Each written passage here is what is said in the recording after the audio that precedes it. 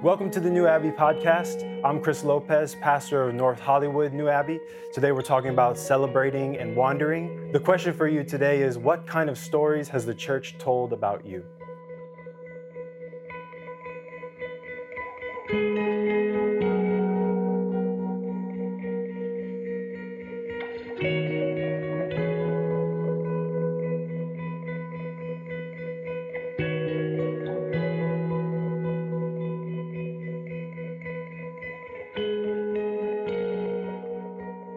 To treat you all with a little gift, we have a wonderful spoken word from Dakota.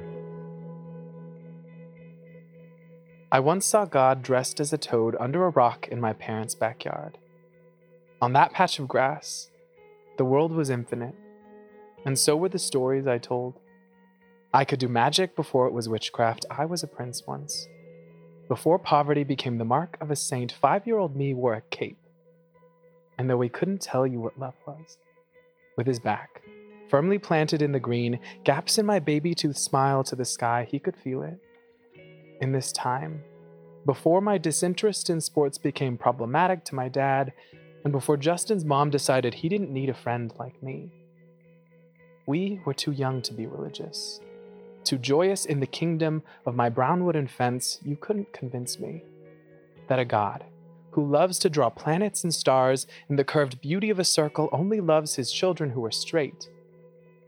But I couldn't tell you when it happened. When my biggest concern for the day switched from which game to play at recess to the octave of my voice and how often I used my hands to speak. I confess I lied. To every pastor who asked me what I was praying for at that time, good grades, I would say. And if they were unconvinced, maybe a girlfriend too. I wasn't born this way. I have always suspected that hating others is a learned behavior, and I'm beginning to think that hating yourself is too. I had a cape once. But I've spent too many Sundays communing with my demons and with devils who say amen. I drank poison in the place of healing, one Sunday at a time. Thus the healing of my backyard kingdom began to retreat. And as the voice inside me did the same, battle lines were drawn over who had God in their corner. I still carry the scars. The schoolyard bullies, poor theology, and a poverty of empathy, and with every news story, the bruises continue to slip past my ribs, and the world becomes just a bit smaller.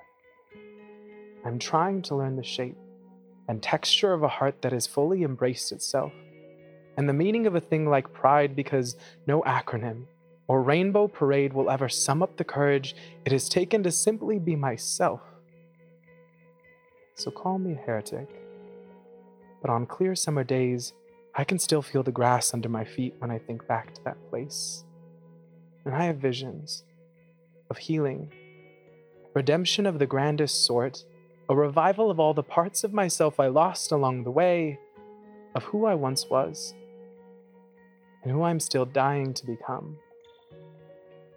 So for our neighbors, children, humanity, and a poet like me that is still trying to see God through the chaos, I have to get back to my brown wooden kingdom. We must begin to tell a bigger story.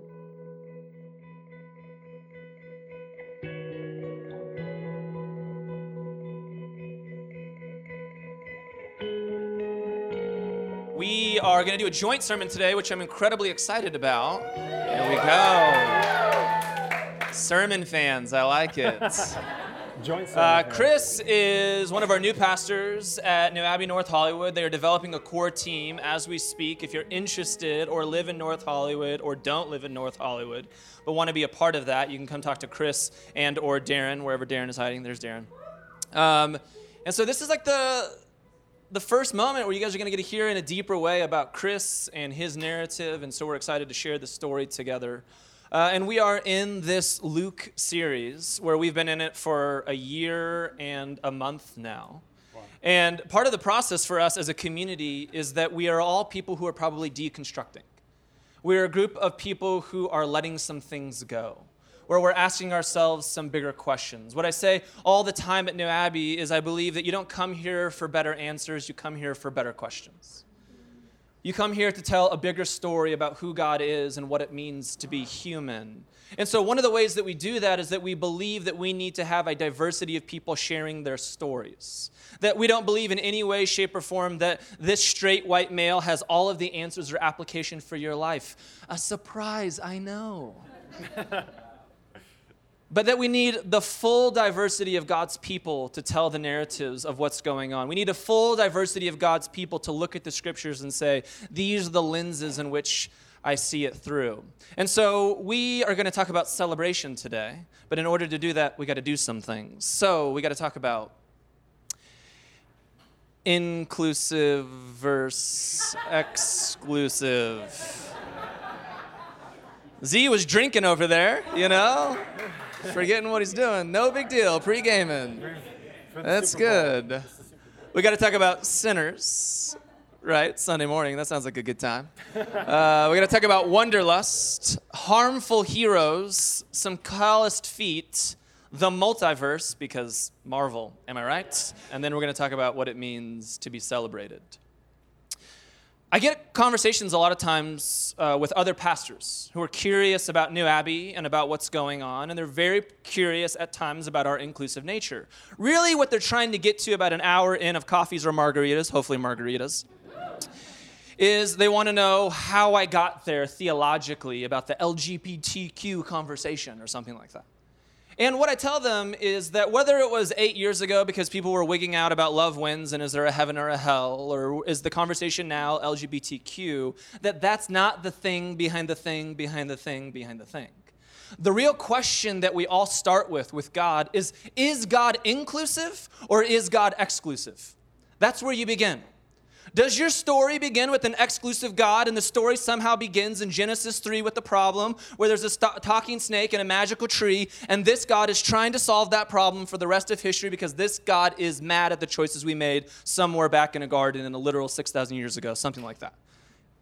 Anybody there? But that's not the story. The story begins in Genesis 1 with an inclusive God who creates everything. And I mean everything, and then begins to call it good, and good, and good, and good. And the story starts with inclusivity because I believe that's who God is, that God didn't go through 13.8 billion years of evolutionary creation and history just for the last few, 100,000 years of it to be bugged about some people who ate from a tree. And I'm not trying to be trite about that, and I'm not trying to belittle that. I still believe that we need to talk about things like sin. I think, though, that what we've done is we've created arbitrary lists to talk about sin instead of talking about a God who is so inclusive that this God makes the entire universe to be enjoyed and recognizes that as human beings, we love power, and at times, because of that and whatever power dynamics are in our lives, that we get hurt, and that hurt people. That's the real story. And when we hurt people from our individual stuff to our systemic corporate things, that's where real pain happens in the world. And we need mythology, stories like the garden, to help guide us to a deeper truth about the hurt that we experience and the hurt that we can propagate in this world. But that is not where the story begins. The story begins with an inclusive God who includes and makes everything, and nothing is outside the scope of this God. And so you either start with a story of generative good that is constantly moving out in the universe, or you start a story that is exclusive and that there is a problem. And the only way to handle this problem is we need to define who's in and who's out. And what's interesting is that even within Christianity, we can't decide that amongst ourselves. And so I always want to begin the conversation at a much deeper level about who is this God and what do we believe about this God and what this God is trying to accomplish in the world. That Jesus didn't come to change Jesus didn't come to change God's mind about you. That Jesus came to change our minds about God. That this was a good God who has always loved us, and from the very beginning has said, you are my sons and you are my daughters, and with you I love you, and with you I enjoy you. And the whole narrative is a reminder back to that core of our identity. That's an incredibly different story of inclusivity, and it changes the way that we subdivide the world into tribalism and where the story's going. Now, here's my proof for you that the Bible is always becoming more inclusive and not exclusive, is that just look at the natural flow of the Scriptures. The Scriptures start with God revealing God's self to a person, right? We call that the story of Abraham. And then to a family, it's getting bigger. And then to a tribe. And then to a nation. And then even in that story, God reveals God's self in the flesh of a human being in Jesus. And then even Jesus says, this story is going to get bigger than that. It's a reminder that God's Spirit has always been in each and every one of you. No temple, no creed, no dogma. The Bible itself does not hold all that God is. We do. That's the inclusive nature of the Scriptures. That's the inclusive nature of the story. But what the problem is that we have all these sound bites going on where we want to pick all of the exclusive verses and then use that to try telling a story of what God's doing. My favorite verse that people misuse all the times is Romans 3:23. It's right, for all have sinned and fall short of the glory of God. And no one ever repeated verse 24 to you. And all are freely justified by God's grace. That's a story of inclusivity. That's the story of a universal God who wants to radically include everything and not keep it separated. And we most see this, I believe, this inclusive nature of who God is in the life of Jesus. That Jesus was not a theologian. Jesus was a practitioner. Jesus will always take his disciples and he shows them the kingdom of God. He doesn't sit in a room and say, well, what we need to do here is learn a little bit of Greek. We got to exegete this, and then I'm going to tell you this idea of inclusivity. Am I right? No. Jesus says, they've told you that Samaritans aren't real people. Let's go hang out with the Samaritans. They've told you that the prostitutes are sinners. They will wash my feet. They have told you that so-and-so and this person and you name it, that those that are demon-possessed have no place in the kingdom of God. And those are the people that I am bringing healing to. Jesus shows the radical inclusive nature of who this God is, and that wherever Jesus goes, Jesus leaves people better than he found them. And that's healing. And that's a way bigger story than we've often been told. So let me give you the setup, and then we're going to get into the story from Luke 15. You need to understand that in Jesus' day, when you talked about sinners, it wasn't how we talked about sinners today. It wasn't some arbitrary moral list that whoever is the powerful Christian group or whoever's the powerful religious group right then gets to decide the things that you can do and can't do, right? If you went to a Baptist church, you couldn't smoke. If you went to a Presbyterian church, it wasn't this, right? You name it, there was the things. But Jesus is always trying to show us that this idea of sinner was much bigger than that. In Jesus' world, in the Gospel of Luke in particular, whenever you talk about sinner, it's the idea that this was a person who didn't get to go through the temple system to be cleansed. That's what a sinner meant. You were somebody who had to go to a temple and, offer your pigeon, your goat, or your whatever. And then when you did the thing, now you were cleansed from your sin. Often there were these people who didn't have the money, who didn't belong in the system, or for whatever various reasons were so unclean, they never even had a chance to go through the system to be cleansed so that they wouldn't be sinners anymore. And what you have to remember is that in Jesus' day, they thought about God in a radically different way than we think about God today. It was all about geographical location. How close were you to the Holy of Holies and to the temple? And the further you were away from that thing, the more of a sinner you were, which is why you went to the temple to go get cleansed. So Jesus is turning upside down an exclusive world in an exclusive way in which you talk about God. And guess what? It's not that much different than the exclusive ways in which we talk about God. You have to raise your hand a certain way, be baptized a certain way, sign the certain pledge card, go to the certain purity camp, be a part of this denomination, have the right translation of Bible, you name it. And then we tell people when you have that thing, then you're closer to God. But Jesus is always pushing those boundaries out and saying, no, that's not how this thing works. What I want is the most extreme sinners so that you can see if these people can experience God, then the rest of you could as well. What a radically different, inclusive story of who Jesus is. And then here's the next setup before we get to the passage.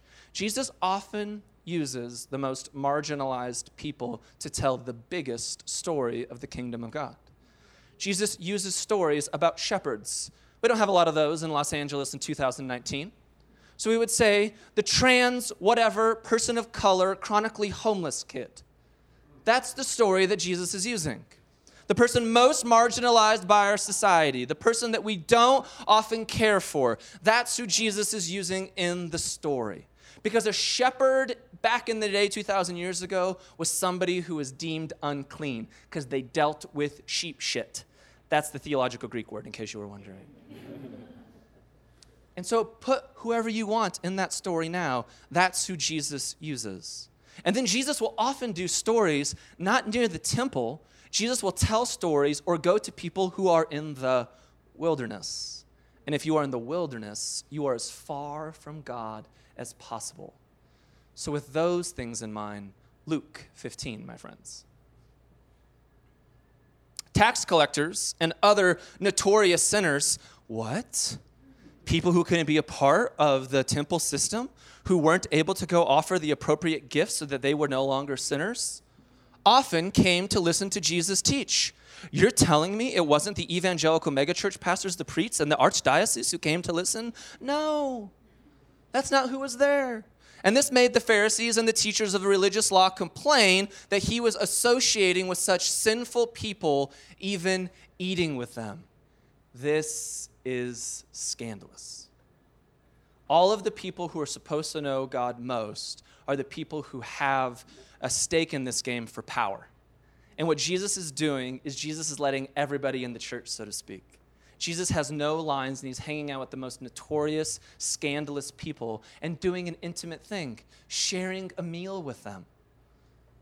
So Jesus told them this story. If a man has 100 sheep, a shepherd, okay, so let's set this up already for you. Jesus is hanging out with the worst of the worst, so he's already outside the boundaries of what's comfortable and what's known. Now he's telling a story about shepherds, so the circle gets even bigger, and has 100 sheep and one of them gets lost. What will he do?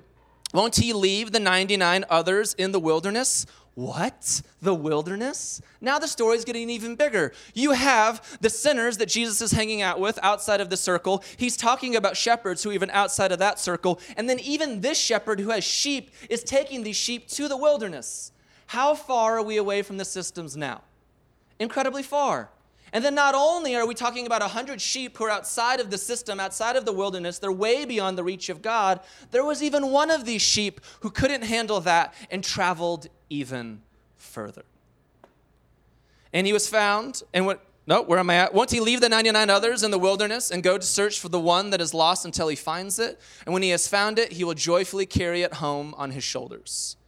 And when he arrives, he will call together his friends and neighbors, saying, "Rejoice with me, because I have found my lost sheep." In the same way, there is more joy in heaven over one lost sinner who repents and returns to God than over 99 others who are righteous and haven't strayed away.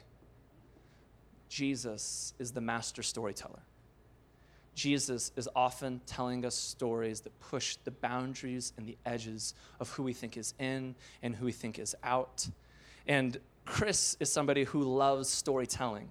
He loves Marvel Comics. He loves the multiverse. He loves a bigger narrative that's taking place. And so Chris Lopez is going to break this thing down, everybody. Chris Lopez. So, wanderlust. We all love it. We're LA. We're people out here who love to wander. And sometimes we love to wander because we don't know what else to do but wander. Sometimes we are wandering because of the very narratives we embody, the very narratives that we carry.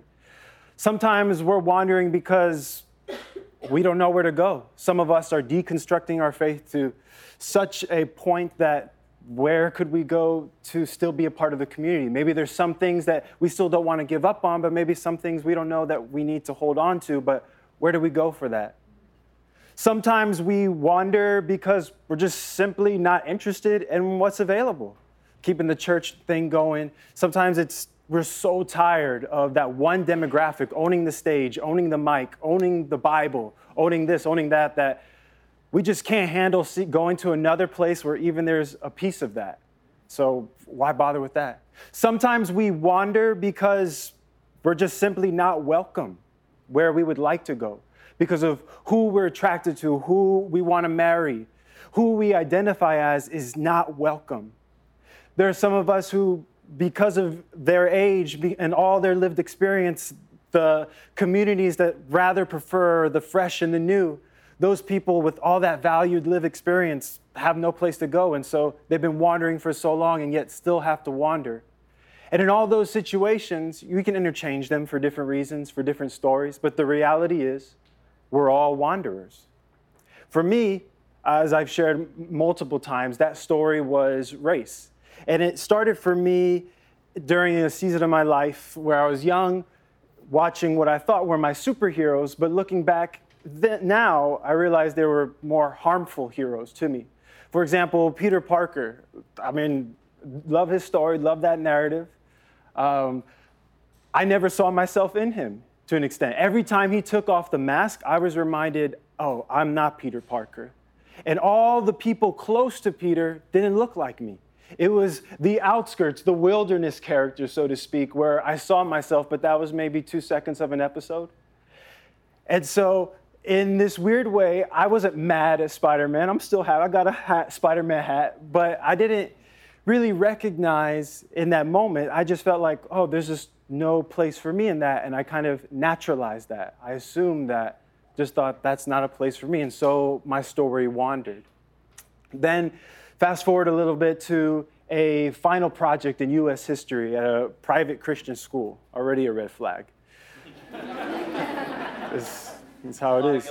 A lot of guilty laughter. A lot of people have debts at Shmasusa Pacific University. And so for this final project, the teacher wanted us to create this vast family tree that he was assuming would take people's different lineages throughout the stories and the histories we were studying. And during the time talking to people about how they were preparing for their project, I was just, one, amazed and then slightly embarrassed. They're going all the way back, some to the Mayflower, some even beyond, pulling up all of these documents, all of these lineages from Ancestry.com. And I didn't have any of that. And during the presentation time, everybody's got their family trees on the Prezi outline, and it's zooming everywhere. It's zooming in, it's zooming out. Pages are flipping, big ships and their ancestors, the captains of those ships. And then I get to my timeline, and I know who my immediate grandparents are and a few great-grandparents. And so I had my little family tree up on the screen, and the professor is like, all right, Chris, looks like you need to zoom out there. Show us a little more. And I was like, I could tell you some stories about them, but to be honest, and then I had to go into explaining how if we want to get into ancient ancestors, the indigenous people of the island of Borinquen, what is now called Puerto Rico, they weren't really the kinds of people who were privileged enough to have those certain documents, valued enough to be inscribed in some kind of book and some kind of statue.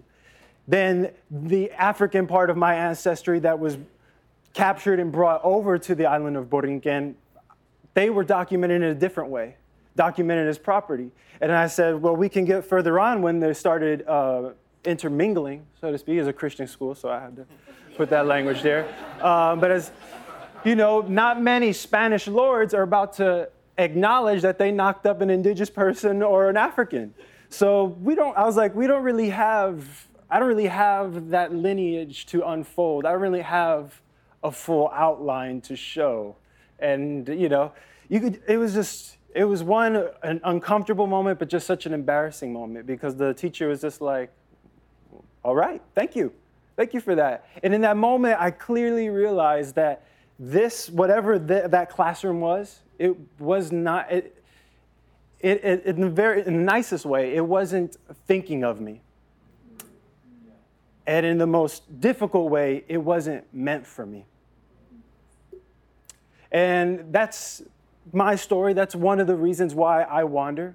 But again, there are all types of reasons. We're wandering for all sorts of things. And sometimes we're wandering so much that we become callous to the need that we want to be found, that we want to be validated, that we want to be seen for why we wander and why we continue to wander. We just feel like this is how it is, this is how it'll go. I'm fine on my own, I can do me. Or the more tragic thing, which I've experienced, is that we feel like we need to assimilate. We need to change our narrative. We know that there's no way this narrative is going to get into that space, into that community, onto that TV screen, onto that Prezi outline. So maybe we change it up. That's how I went a lot of my life, thinking I'm not alone in that. But then a few years ago, I discovered a wider Marvel narrative, a multiverse of the Marvel people. And all of a sudden, I see these writers of color telling stories about characters of color. I see Ta-Nehisi Coates taking on Black Panther. I see Roxane Gay talking about the Dora Milaje. I see Miles Morales on the big screen. I see Sana Amane and G. Willow Wilson, Muslim American women, telling the story of Miss Marvel. And it was the weirdest moment. Just seeing this bigger Marvel universe, seeing my story in some way associated with the center of what's going on in a multitude of other types of stories, that my color was associated with heroic, it did wonders for me. And as I shared before, it's funny that this Marvel universe that I've walked into and have been loving and been inspired by kind of outpaced the story of my faith. Like I was already beginning to know that God is a God who is aware of our wider narratives. God is a God who knows that there are different types of people to include in the community, but I had never felt that inclusivity. I had never felt being found by God before. And it was on one day, meeting up with a Latino theologian at a coffee shop, sitting at a table with him, sharing my story for the first time with him and how I'm just starting to learn Spanish, how I'm just beginning to embrace those 3 different lineages of African, Indigenous, and Spanish, tracing those lines, telling those narratives. And he received that, and he basically told my story back to me in a way that led my wandering narrative to the table of Christ, to the table of Jesus, where there was actually a seat for this Puerto Rican American kid who had grown up with harmful heroes and a lame Prezi outline. That was unreal to me. That was a moment where I truly felt found in the deepest and most cosmological way. Like the universe saw me because there was a table set by this universe-creating God thinking of me, but also all the narratives. And I know that's what we're all, in a way, seeking. We're seeking for that being found. And that's what I love about this image of Jesus.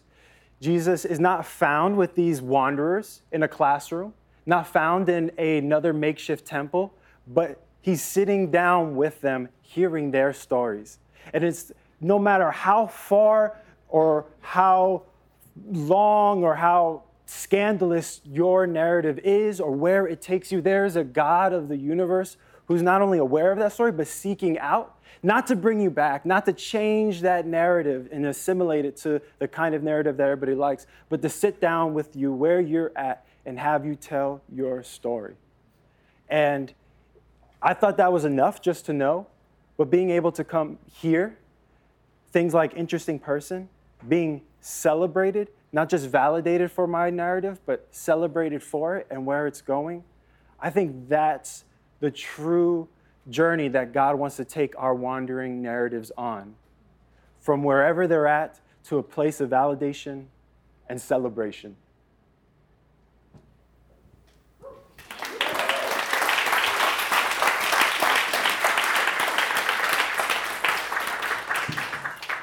I'm like a proud Papa Bear right now. This is good.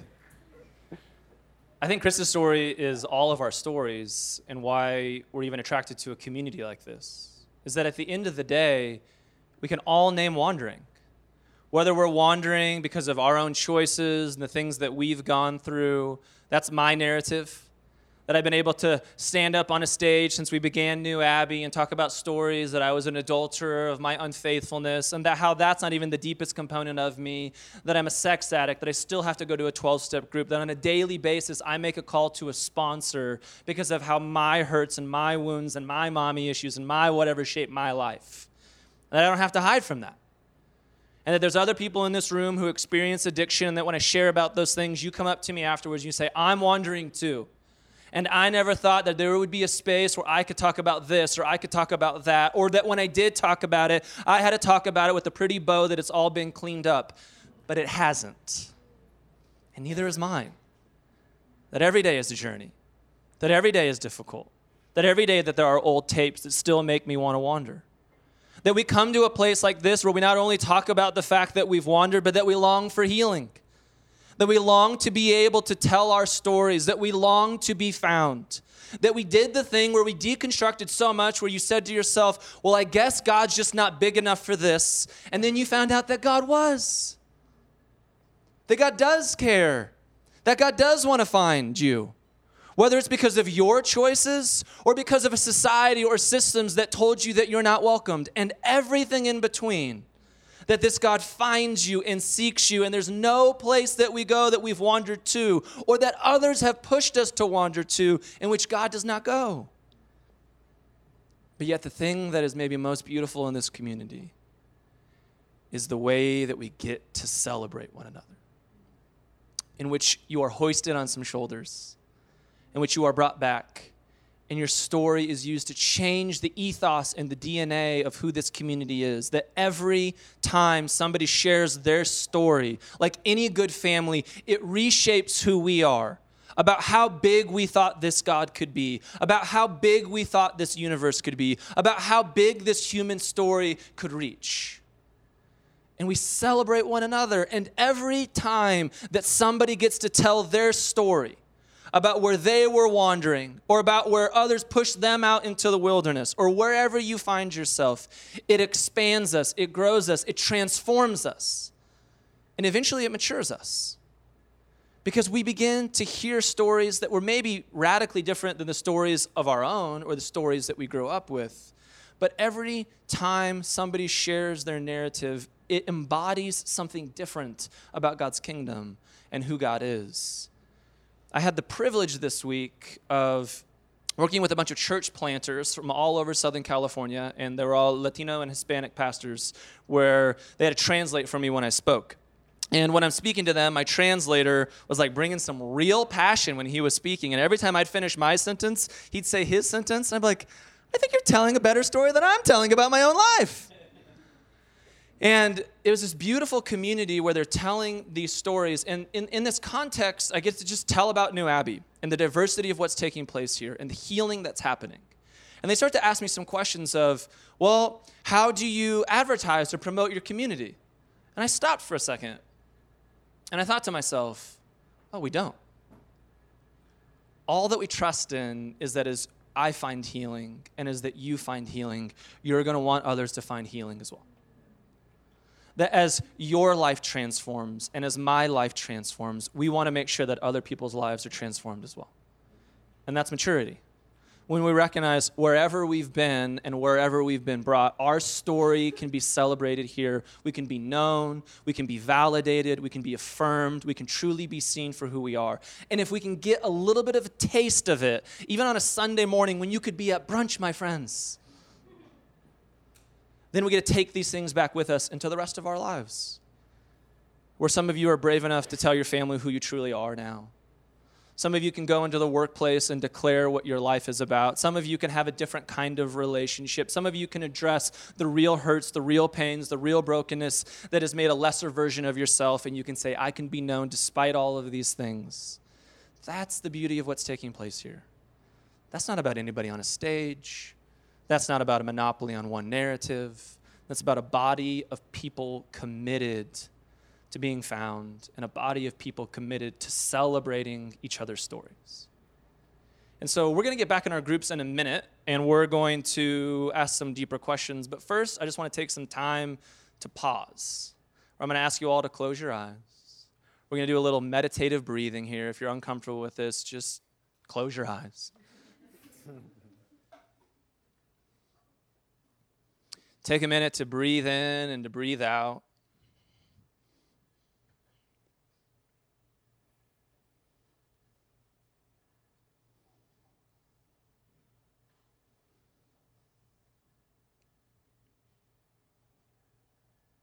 And as you breathe in and as you breathe out, would you remind yourself of why you've wandered?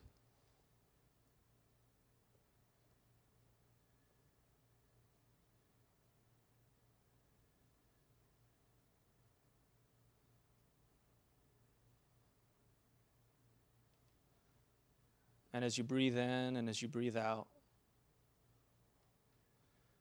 would you remind yourself of the glimmers of healing that you're experiencing?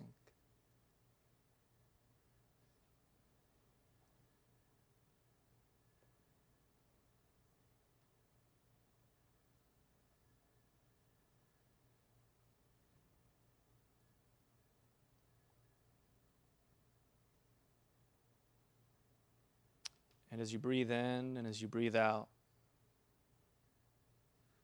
would you remind yourself of how you've been celebrated, or how you hope to be celebrated, how you hope to be known, or seen, or validated?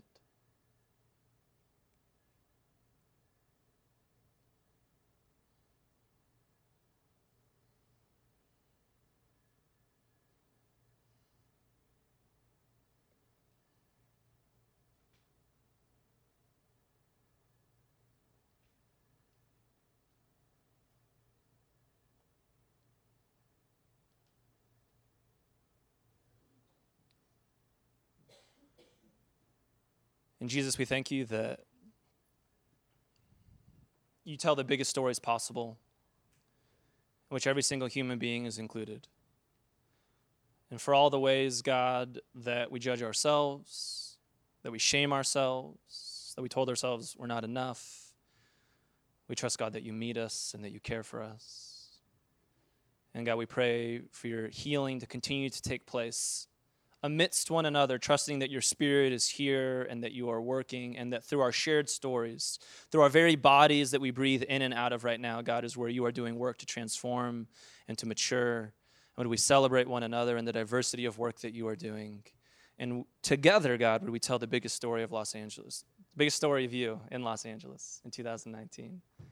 Amen. If you'd find those same 4 or 5 people around you, would you ask these questions, answer these questions? Where are you in your journey? Do you feel like you're wandering? Do you feel like you're found? Do you feel like you're being celebrated? And maybe where do you hope to be? Enjoy.